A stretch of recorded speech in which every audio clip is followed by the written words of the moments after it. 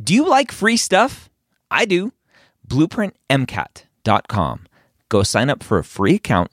Get access to Blueprint MCAT's Diagnostic, Blueprint MCAT's Full-Length 1, Blueprint MCAT's amazing brand new spaced repetition platform with over 1,600 flashcards already made for you, as well as their amazing study planner tool. Schedule out the content so you know if you are on track to take the MCAT when you need to. Again, that's BlueprintMCAT.com for all of those free goodies.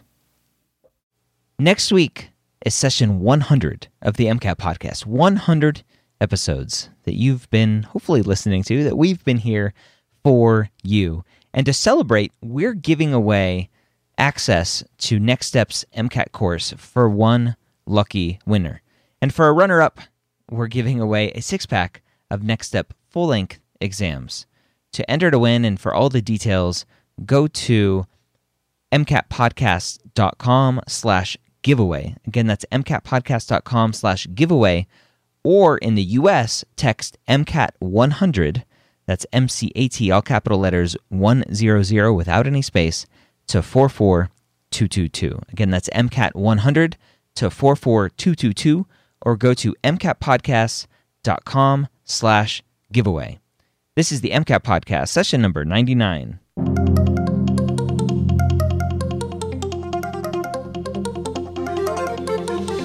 A collaboration between the medical school headquarters and Blueprint MCAT. The MCAT Podcast is free MCAT prep to help you understand the MCAT, teach you how to break down questions, and give you the skills and confidence to get the score you want on your MCAT test day. Learn more about Blueprint MCAT at blueprintprep.com/MCAT. Now, welcome to the MCAT Podcast, session 99. As I mentioned at the beginning, to enter to win, you have to enter prior to midnight Pacific time on January 24th. So that's early in the morning, June 24th. Early in the morning, June 25th, if you want to think about it that way. So midnight, June 24th. I hope you win. Good luck to you. We are continuing our trek through Next Step's full-length 10. So let's go ahead and jump right in. All right, Brian, back for more questions from Next Step Test Prep's full-length 10. And the first 2 weeks, we've done passages. This week, we're up to question 10, and we're into a block of discrete questions. So before we hit record, we were talking about kind of the sequence of passage versus discrete. Can you explain that so a student can kind of understand what to expect potentially? Sure. Yeah. So in all the science sections, right? So chem, phys, biochem, psych, soc, all have the same composition, right? That there's 15 discrete questions given in 4 little chunks of something like 4 questions, 3 to 4 questions each. The test always ends on a chunk of discrete questions, independent, no passage questions. And then the other 3 chunks are kind of sprinkled throughout. So every 2 or 3 passages, you'll get a little break. You won't have to read a passage, and you'll just get some independent questions. And so both on test day and for our listeners who have been keeping up with us for the past couple of weeks, having to read those big, lengthy pieces of passages, now we get a little bit of a breather, and we just get to bang out 4 independent questions. Okay. So question 10, a stationary charge lies to the right of a current-carrying loop of wire as depicted in the figure below. And just a reminder, you can go to this episode's blog post and download the handouts that we're reading from to follow along with us. And so what I see is what almost looks like a light bulb with arrows that are indicating the current going in a clockwise fashion. And then to the right of that light bulb, a positive charge of 3C. Yeah, coulombs, yep. Coulombs, yeah. While the current is flowing, the charge will A, accelerate out of the page, B, move out of the page at a constant speed, C, accelerate into the page, or D, remain motionless. So the current is going clockwise. We have the positive charge, and which way is the current flowing? Well, or while the current is flowing, which way is the charge going? Mm-hmm. So there's a couple of components underlying this question. First, flowing charge, flowing current makes a magnetic field. Mm-hmm. And students should know that. And it's, we use the right hand rule and curl our fingers around and yada, yada to figure out the magnetic field. Then you've got, you have this magnetic field being generated, and then you have this charge hanging out over on the side. And then the question is, well, now once this magnetic field is present, what does the charge do? And so students need to remember the equation F equals QVB sine theta. Force equals charge times velocity, charge times the magnetic field, times sine theta. And the thing is, this question said the charge is stationary. A stationary charge lies to the right of blah, blah, blah, blah. Mm-hmm. So if the equation is F equals QVB sine theta, V velocity, stationary charge, right? Yep. No velocity. So no force. Yep. So the magnetic field doesn't actually push on the charge at all. And then you got to remember Newton's second law. Yep. Right? F equals ma, no force, no acceleration. Meaning it doesn't start moving, it doesn't slow down, it doesn't change direction. And since the dude was just chilling there anyway, wasn't moving, then he's just going to stay. Yep. So D, remain motionless. Yep, there we go. Let's take a look. Yep. I always anthropomorphize everything. We heard about that before, like air in the lungs was floaty and floaty was fat. And, for all that this is a science test, it helps tremendously think things through if you can be kind of both real world and put yourself in the position of the thing in question. Mm-hmm. Right? Like, I'm this charge. What happens to me? Yeah. Okay, question number 11. While solving a chemistry problem, a student uses the equation delta G equals negative NFE to determine that delta G is negative 178 kilojoules per mole. Which of the following must be true? 1, the reaction is spontaneous. 2, the reaction is exothermic. 3, the reaction increases entropy. And then our choices are 1 only, 2 only, 1 and 2, 1, 2, and 3. So delta G is negative. What does that mean about a chemical reaction? That I don't remember. Yeah. So this is one. It's an important fact, relatively simple, but important fact to remember, that Gibbs free energy, delta G, the sign on that, is literally the definition of spontaneity.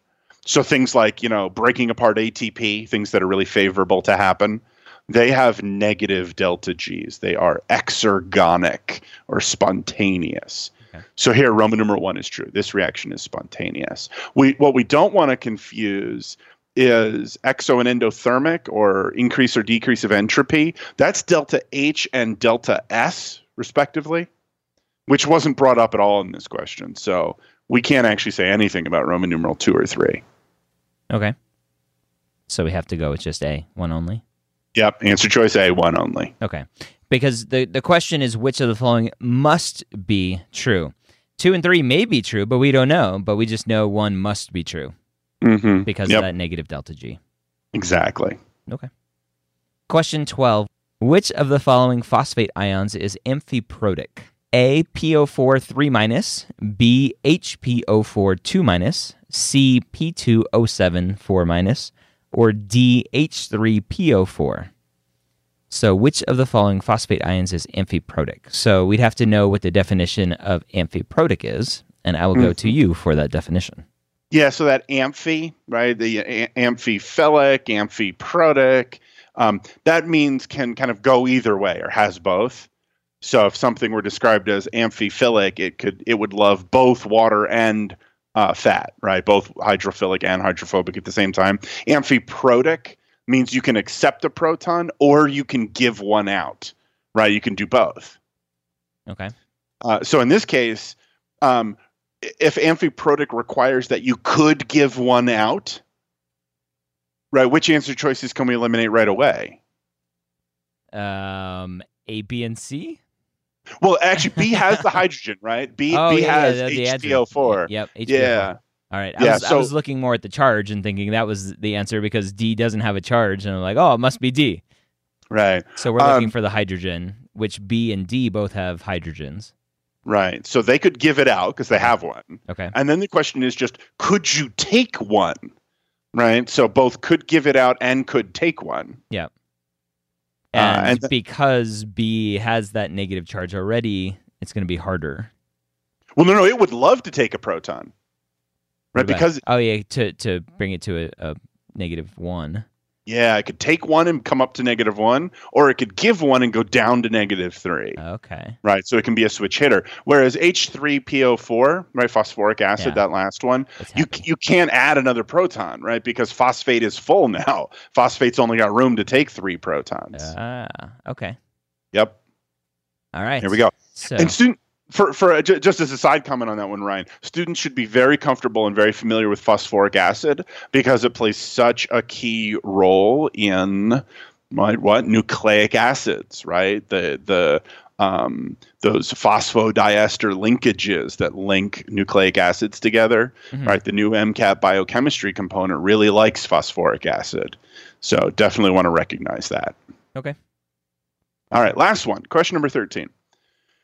Which of the following statements are true? Roman numeral 1. Blood velocity and pressure are higher in the arteries than in the capillaries. Roman numeral 2. Blood vessels do not follow Bernoulli's principle if viscosity of blood is taken into account. Roman numeral 3. For an incompressible fluid undergoing laminar flow through a pipe with both narrow and wide sections, fluid velocity is higher in the narrow areas than in the wide areas.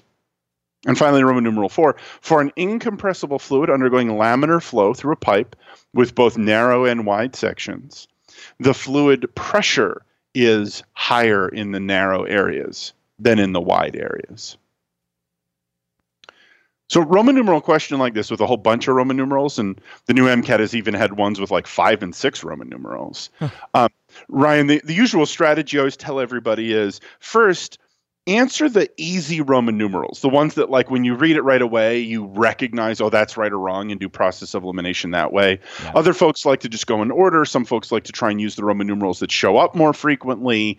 There are any number of strategies, but I'm always a fan of eat your dessert first, right? Do the easy thing first.